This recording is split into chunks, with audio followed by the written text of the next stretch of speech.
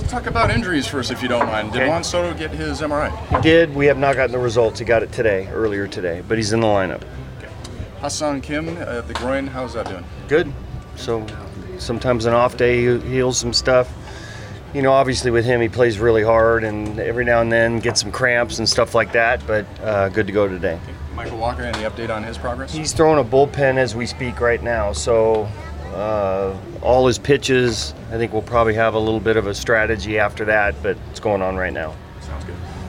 And I imagine it'll be a few more days before we find out who might have the second game in Colorado? Correct. We're not there yet.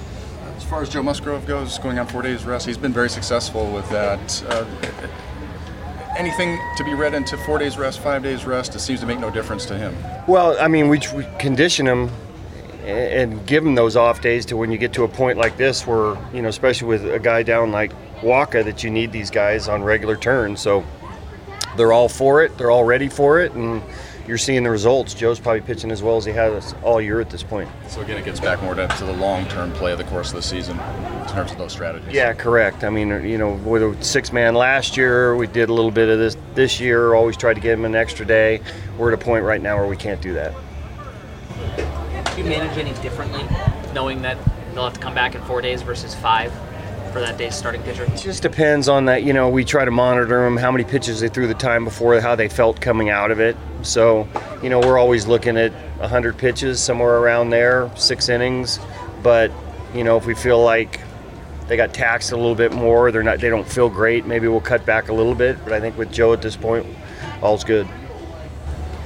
Do you pay much attention to the trades that are going around Major League Baseball? I mean, I'm sure you're aware of them, but how much do you pay attention to them or track how it might affect what's going on in your division or your wild card race? Yeah, you know, if I see them, I see them. It's not like it's the first thing I'm doing. I'm not looking at my phone or trade rumors or anything like that all day long. Just if I hear about them or see them, then I know. Trying to focus on what we're doing here. Juan, say how you feeling just after a little over a day off? Juan? Yeah, he's good. I mean, look, this is something that's been bothering him for quite a while. So just trying to get some clarity on exactly what it might be. I don't think, no matter what it looks like, he's going to be in the lineup. It's just, you know, is it what it looked like a month ago? Has things changed or whatever? So I think it's more of that as much as anything else. Bob, on the trade deadline, what about, you've been through this so many times, how do you handle the guys on your roster or out there in the rumors?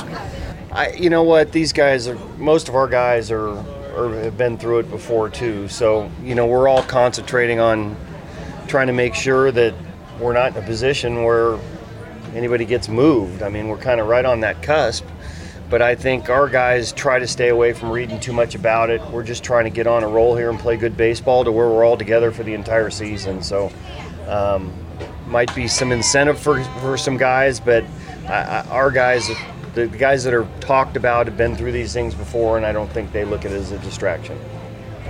Jake Peavy going into the Padres Hall of Fame today. Any memories of some matchups that you played against him, or any thoughts? Oh yeah, I mean, look, I was in Arizona for quite a while against him, so you know, one of the, if not probably the premier pitcher during a period of time when I was in Arizona. So it was, you know, it was always difficult facing him. You know, I was telling you guys the other day, there was one time where I used to think he'd get a little bit too much on the corners. Maybe that was due to his movement.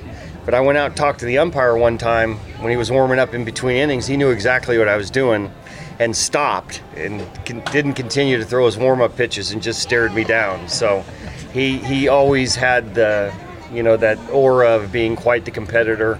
He was. It followed him around his entire career, and the results, World Series, all those type of things come along with that. So one of the great competitors, and you know, as you sit here now, it was great to compete against him. When you had to on that particular day, it was no fun.